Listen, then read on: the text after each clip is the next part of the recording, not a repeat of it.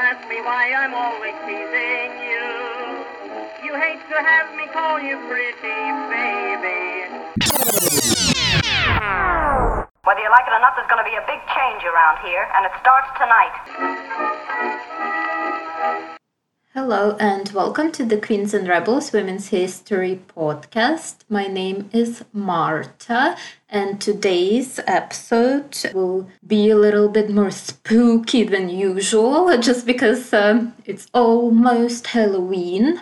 I don't know why I was trying to break out in a song when I was saying that, but I am usually very excited for Halloween. I mean, I still am. It's a little different this year. I've spoken in the previous episode about my plans to do socially distanced Halloween, but I don't think we're going to do that anymore, just because me and my husband discussed that. We saw what other people were saying in our neighborhood Facebook group and decided it's probably best to just not do anything at all, which means I am stuck with a lot of candy. That is the scariest part of Halloween for me, is knowing that I don't have the willpower to say no and to leave that candy be. Also, today's topic is not spooky because it deals with the paranormal, but because of the sheer stupidity of the text. I skimmed through the text, and it was like one of the worst things I had to read, okay? Without further introduction, I will be talking about the infamous Malleus Maleficarum, which is commonly translated as the Hammer of the Witches. And it is a theological text on Christian demonology that had a strong cultural influence on the prosecution and idea of witchcraft. So I will revisit the topic of witchcraft trials again in a much deeper dive. I do want to talk more about the history of the mass hysteria that eventually took over. I mean, it was not an overnight phenomenon. It was obviously a gradual buildup of various beliefs that caused this paranoia to break out. But it's just a lot to talk about. I will most likely have to break it down into 2 or 3 parts. But today I want to focus mainly on just one of the many elements that made the witch trials happen, and the infamous text that made a contribution to the trials. It certainly did not cause them. It was not a root cause, but it was just a part of history of that time. The text itself is not written by a woman, but it obviously affected women greatly. It singled out mostly women, and usually widows or women that were on the margins of society were commonly targeted by Malleus Maleficarum. It was built on a very obvious hatred of women, and in Europe in total there was about 80,000 people executed for witchcraft between the 1500 and 1660. A staggering 80% of the executed were women.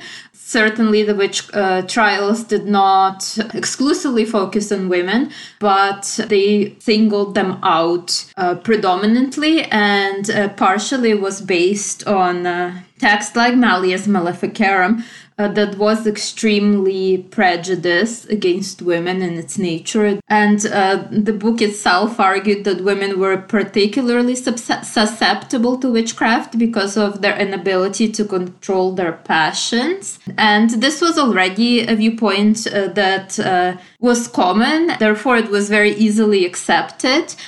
So Malleus Maleficarum goes into an explanation and question 6, titled Concerning Witches Who Copulate with Devils, Why is it that women are chiefly addicted to evil superstitions?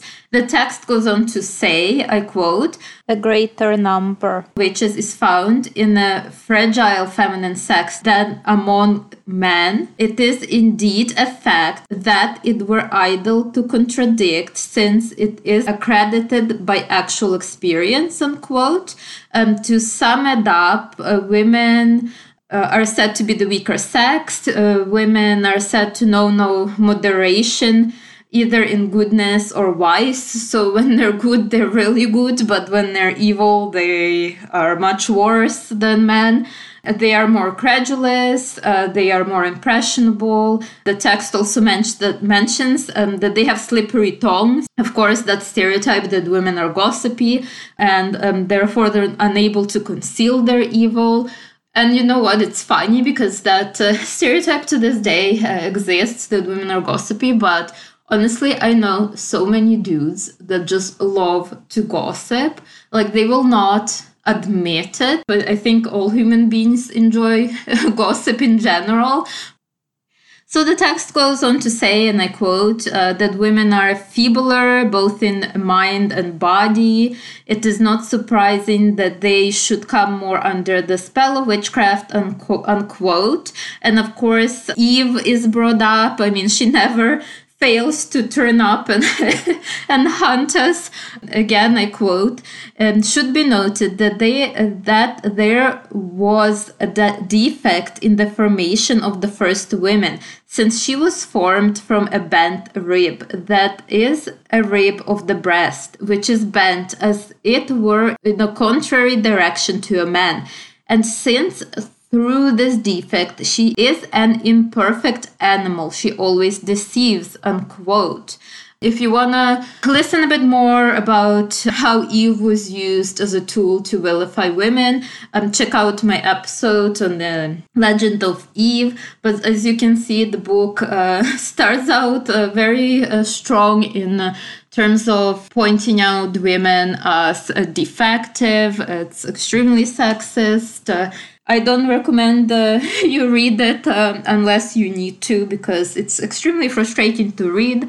The book goes on length to talk about how women are more lustful.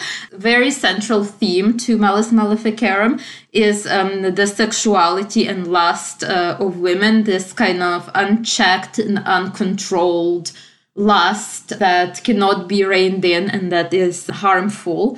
I mean, it's just very horny monks living out their fantasies, you know.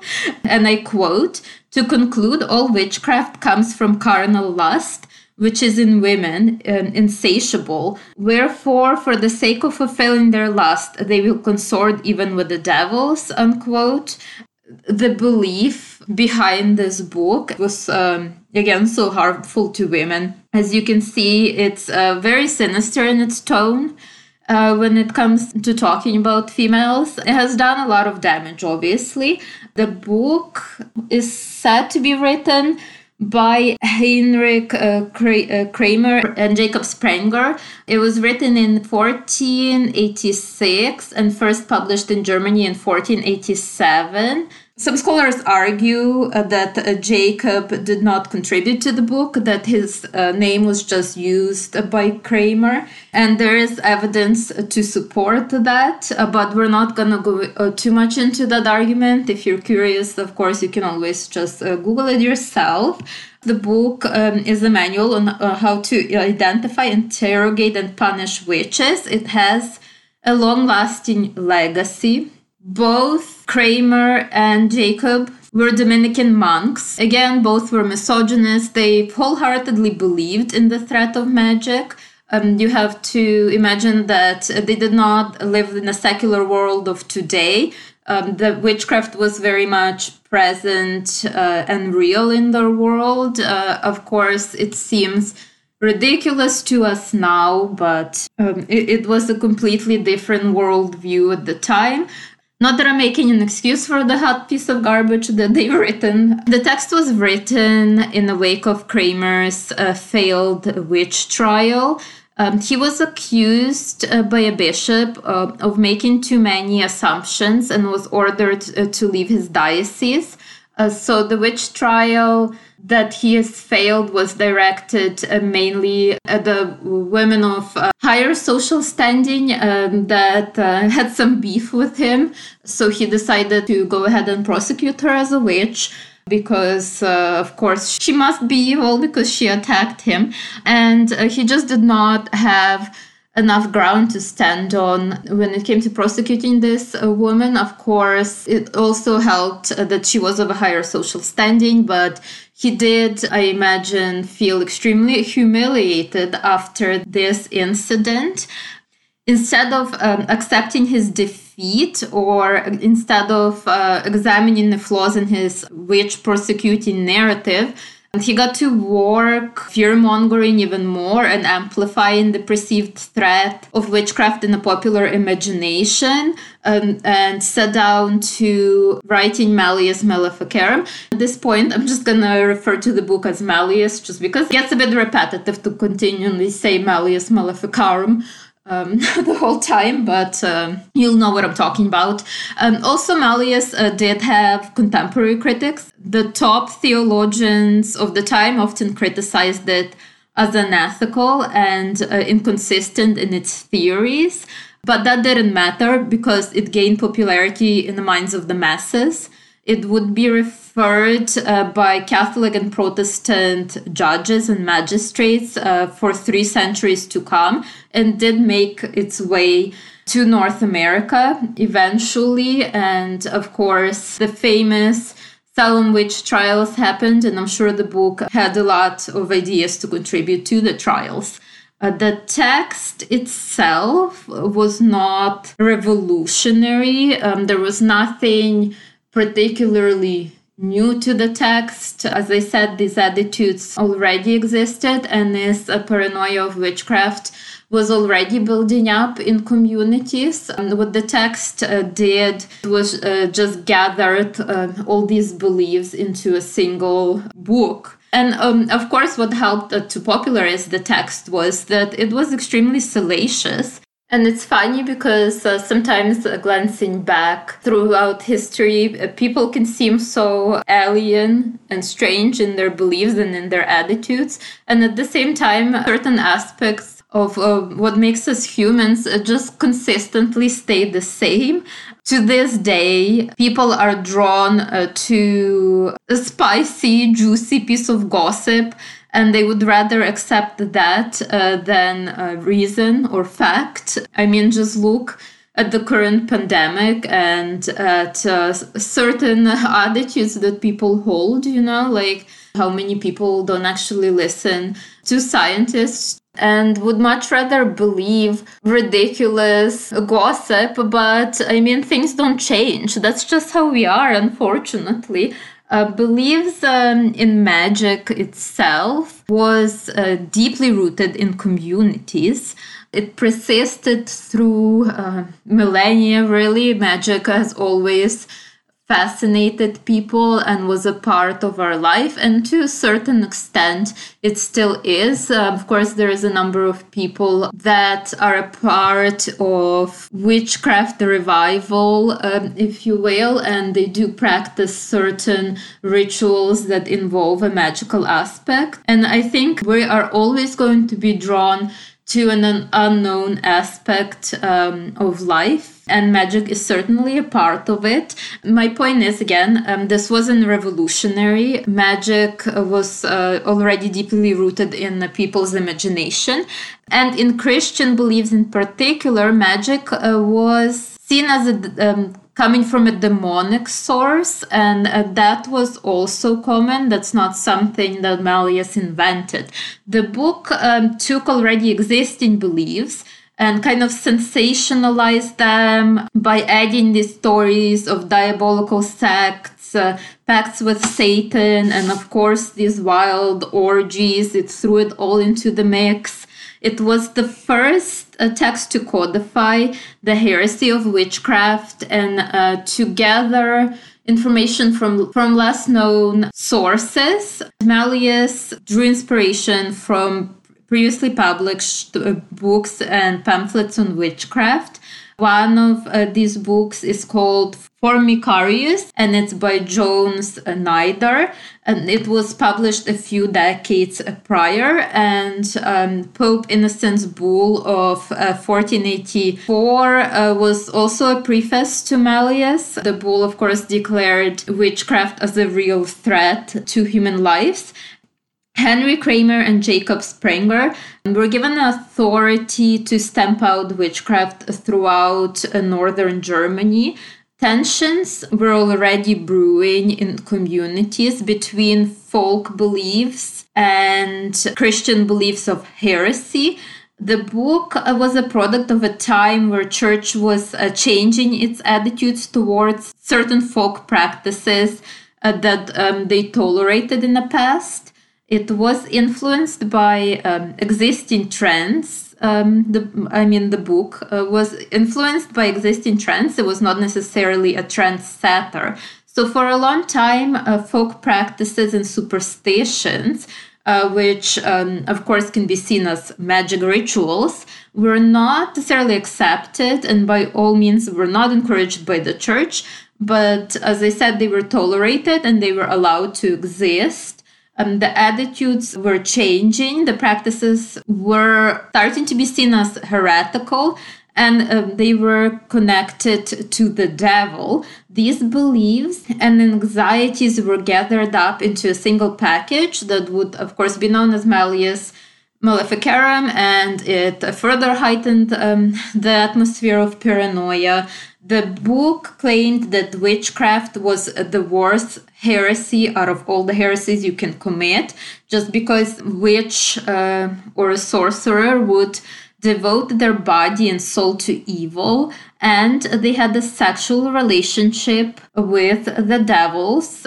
Through this, they renounced the Christian faith and sacrificed unbaptized infants to Satan. We'll get back to that one later. It was also claimed to deny the existence of witchcraft was a heretical act in itself, because by denying witchcraft you would deny that the devil exists, and that in turn denied the Bible, because the devil is present in the Bible. So Malleus Maleficarum is organized into three parts. The first part consists of theological arguments for the existence of witches.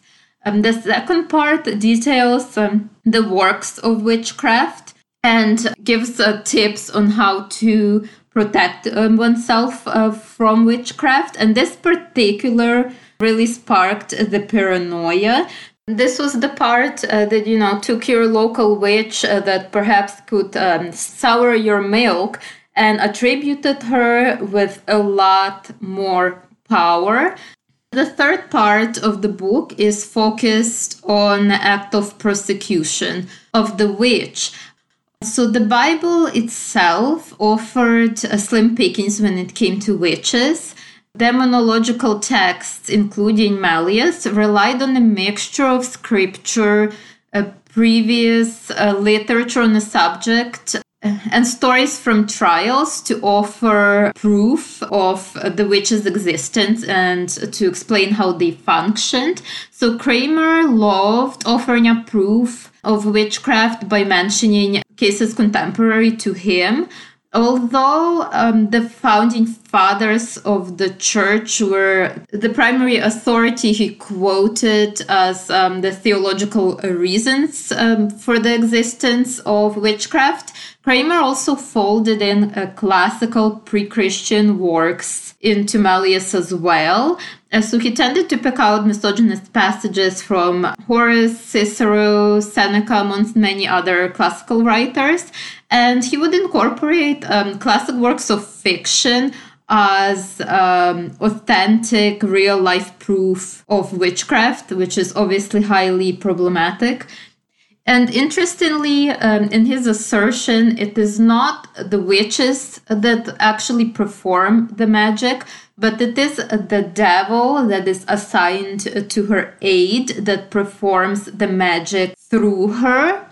And the early edition of Malleus doesn't mention things like the devil's mark, familiar spirits, or Sabbath. This was added later. Malleus Maleficarum underwent 14 new editions in a single year alone, but it did firmly establish certain attributes that are still part of the popular imagination today when it comes to witchcraft. So, for example, the text firmly established that witches could fly, and in particularly they flew on the backs of devils disguised as animals. Pitchforks were also a popular aviation tool. Brooms actually didn't appear yet. They came into the popular imagination later.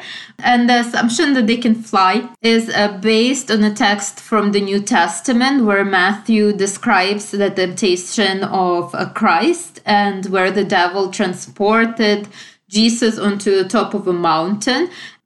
And this seemingly innocent tidbit that witches had the power of flight had a lot of actual repercussions. Well, firstly, witches were a lot more intimidating because they could cover long distances in a long time. Sorry, in a short time, I meant to say. So obviously you were never safe from a witch, even if one didn't directly live in your community. It also acted as a prosecution tool during the trials. The fact that they could fly was used to discount spousal testimony, that a witch was present at home with their spouse. Such testimony was no longer valid just because witches could easily sneak off to take part in the Sabbath when their husband dozed off, and they could be back before he would be the wiser. Also, witches were attributed with control of the weather. Particularly, they caused harmful storms. And of course, this control of the weather was used purely for malicious deeds. It was never used to deliver rain in a time of drought. This mocked the divine natural order just because God was the one who should have the power over natural elements alone. Often people living outside of social norms were scapegoated for failed crops. There was a big correlation between the spike of witch hunts and crop failure. Witches were also said to have the ability to injure and kill cattle. And the book gives a lot of thought to failed butter production in witchcraft. I feel like back in the day, most likely I would have also bought into this wild witchcraft hysteria, and I feel like the butter production would be my main point of concern, just because butter makes everything better. And of course, witches pledged their body and soul to Satan, and in turn they received the devil's mark. The devil's mark was a mockery of saintly stigmata, as well as the practice of priests anointing their practitioners, which was a sacred practice. And if you don't know what anointing is, it's when a priest during holidays, I think during Easter only, I don't remember if they do it at Christmas, it's been a while, but they make an oily sign of the cross on the parishioner's forehead. I've definitely forgotten that I had the oily cross before and spent a whole day out and about with like a shiny oily mark on my forehead back in the day when I used to go to church. So, and what the devil mark was is conveniently vague. It was not like a clear stamp that had, property of Satan in it, or perhaps his signature or something. It could be anything from a birthmark to a beauty mark. Really, any little impurity on the skin could be misrepresented as such. I often actually give thought to this. I know this is a little bit bizarre, but I often think, like, would I be seen as a witch?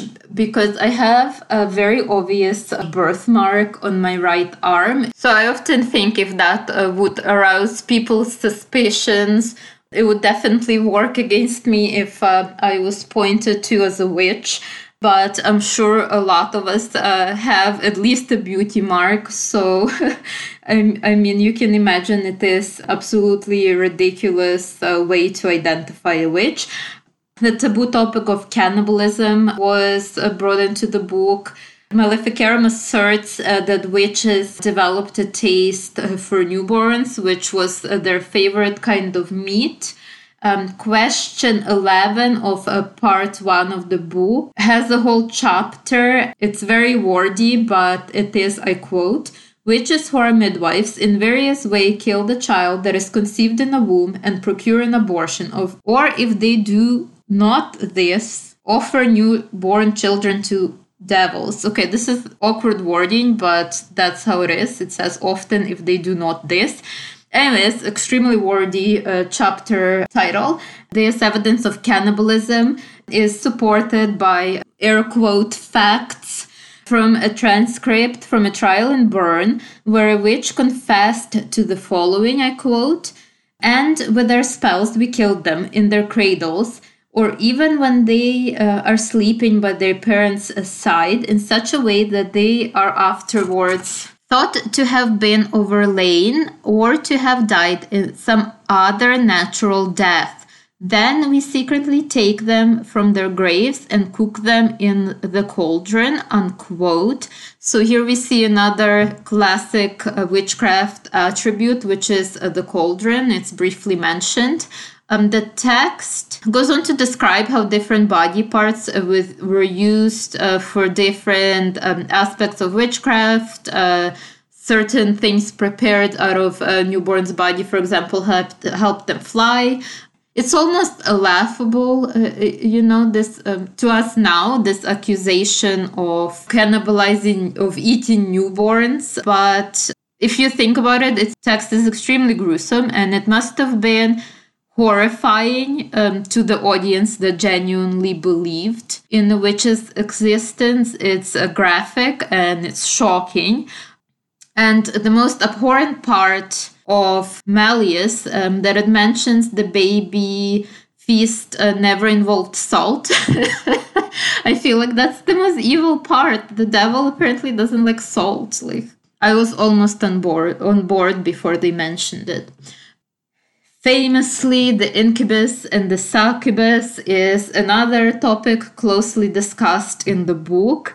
According to the book, the devils could not generate light themselves, but they could transform themselves into succubus, which is their female form, and they would copulate with the man and then store the man's semen to after transform into the incubus, which is their male form, and they would use the stored semen to impregnate a woman.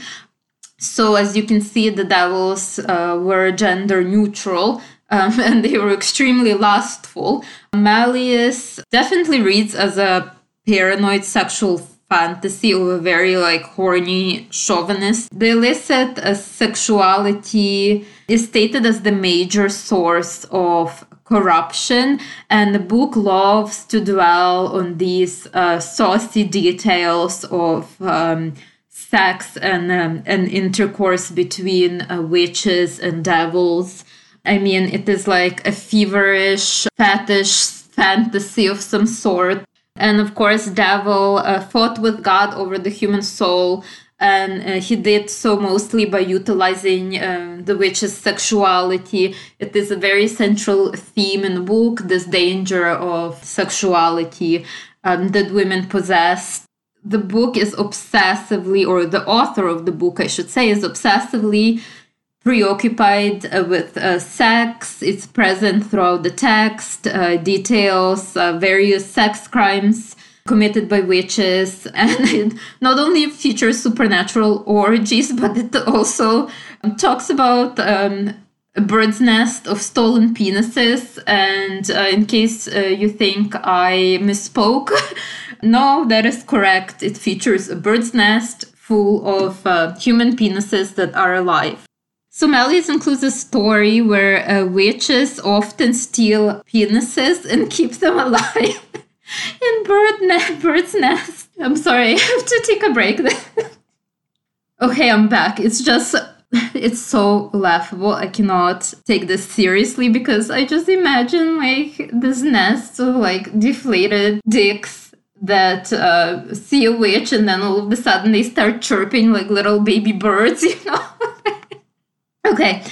Witches would steal male penises. They would keep them alive in a bird's nest. And the book features a story of one of such crimes. According to the story, the victim of the crime approaches the witch, and when she, I guess, is attempted to give his dick back, he tries to use the situation to upgrade in size and tries to grab a different penis and is told that the original owner is a town's priest.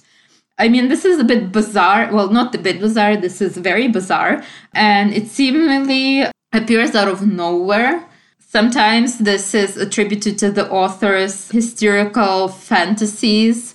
It might be a possible attempt at humor, the part where he's obviously trying to upgrade. Because I think he would have realized that sometimes you need humor to connect to your audience. This is connected to folkloric beliefs in magical castration, so it's not a totally random story. In my opinion, the witch should have just let the dude take it because he would have more use of that dick than the town's priest. Oh, also, the goat became a very popular symbol of the devil. According to Kramer, ancient sitters, pens, and fauns are proof of devil worship in antiquity. Of course, the very typical belief that witches can cause illness is affirmed in the book. Advice is offered through a story of a young man who approached the suspected witch and threatened to kill her. And after he was touched by her, his health was restored. Malleus expressed fears that women's hair had the power to seduce, and that a witch's power was concentrated in her hair. Inquisitors started recommending that a suspected witch's hair be shaved. This is a very scarring act that they would commit on the women. It doesn't get better from here. More tips follow. Like judges should not allow themselves to be touched by a witch. They should watch if the tears coming out of accused eyes are fake, because apparently witches don't have the ability to cry, but they can be conjured by a devil. So really, there is no way to tell them apart, and it's kind of useless when it comes to trying to defend oneself. Of course, it advocates the denial of accused to the right of a fair counsel. It does not outwardly recommend that the accused doesn't receive a lawyer, but it clearly intimidates anyone who would genuinely want to defend the accused from doing so, just because it recommends that the judge makes it very clear that the counsel can be charged for defending heresy and excommunicated in the process. Part 3 of the book in question 10 says, and I quote, "Nevertheless, if he," and by he they mean a lawyer, "unduly defends a person already suspect of heresy, he makes himself as it were a patron of that heresy and lays himself under not only a light but a strong suspicion in accordance with the manner of his defense, and ought publicly to abjure that heresy before the bishop," unquote. So obviously in this time of paranoia and accusations, it was much easier to just point the guilty finger than attempt to risk your own life and reputation, and perhaps life and reputation of your family members, by attempting some kind of defense. The accused had to go through the humiliating practice of being stripped naked and examined. Of course, this would be highly traumatic today, but imagine the kind of impact it would have had on a woman in a society that constantly stressed modesty. And sexual harassment was not just of physical nature. Women would be prodded for stories of sexual encounters with the devil, which Malleus said it definitely happened. Again, it's highly traumatic experience. And food deprivation was also recommended. The accused was to be given a diet of bread and water, which was obviously insufficient. Of course, torture was a part of a legitimate technique for obtaining a confession. Of course, now we know that torture is a completely useless way to obtain a confession. Of course, on top of being highly unethical, it really does not produce a legitimate result. A person under extreme pressure will say anything to get out of the situation. This obviously happened considering the confessions that they received, and they were of a highly fantastical nature. Obviously, there is no possible way the things that were confessed actually occurred in real life. When it comes to torture, a gradual increase is recommended. So first, they recommend to apply psychological pressure to confess by threatening the accused with torture. And then it is recommended to gradually increase the torture and base the initial torture according to the charge laid against the accused. So something like, I'm assuming, souring cow's milk would not have the same gravity as murdering and spit roasting children. So it is recommended that the torture be personalized based on the gravity of the crime. And if the confession was not obtained through torture, more psychological pressure should be applied. The accused would be constantly wore down from either threats or pleas of people they know to confess, which is combined with sleep deprivation, with starvation. It was very easy to make people crack at this point. And if the confession is still not obtained, of course, naturally, that should not be seen as a sign of innocence, but that just warrants a different approach. So it is recommended that family and friends are questioned about anything unusual that they would see the accused do that can be seen as proof of witchcraft. And again, imagine in that spirit of paranoia, people would gladly point the finger at someone else as long as they are let off the hook.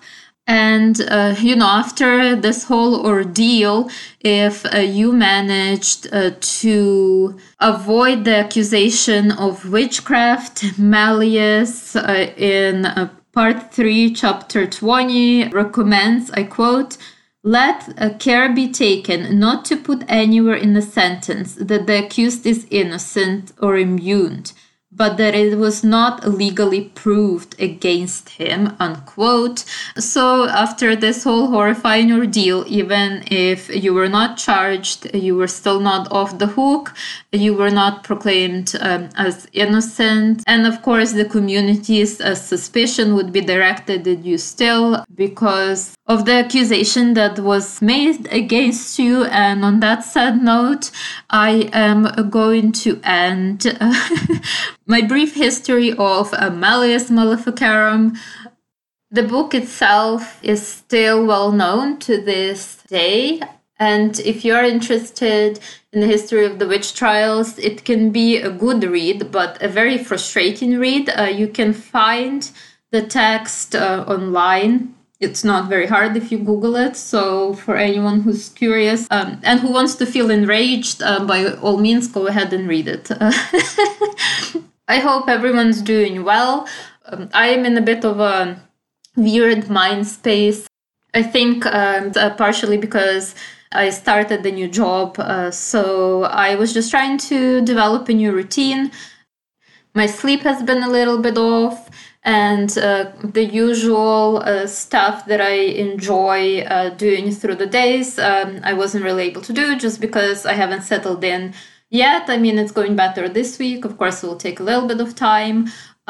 So far, I've enjoyed my work. There was a coworker that messaged, and apparently he's really into true crime podcasts, which is nice because I have a very morbid fascination with the darker side of human nature, fraud, cults, of course, murder, and partially because I'm not capable of committing these acts. And the fact that other people are is fascinating, and partially because, as I said, people love salaciousness, they love juicy stories, and I think people were always fascinated with things that are morbid and that are shocking. I mean, just look at the fact that Malleus is still a part of our popular imagination.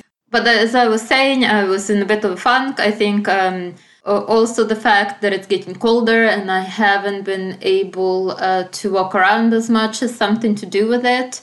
So hopefully by the time it's winter, I develop some kind of coping strategies and not go stir crazy inside the home. I would definitely have to take up some of my old hobbies.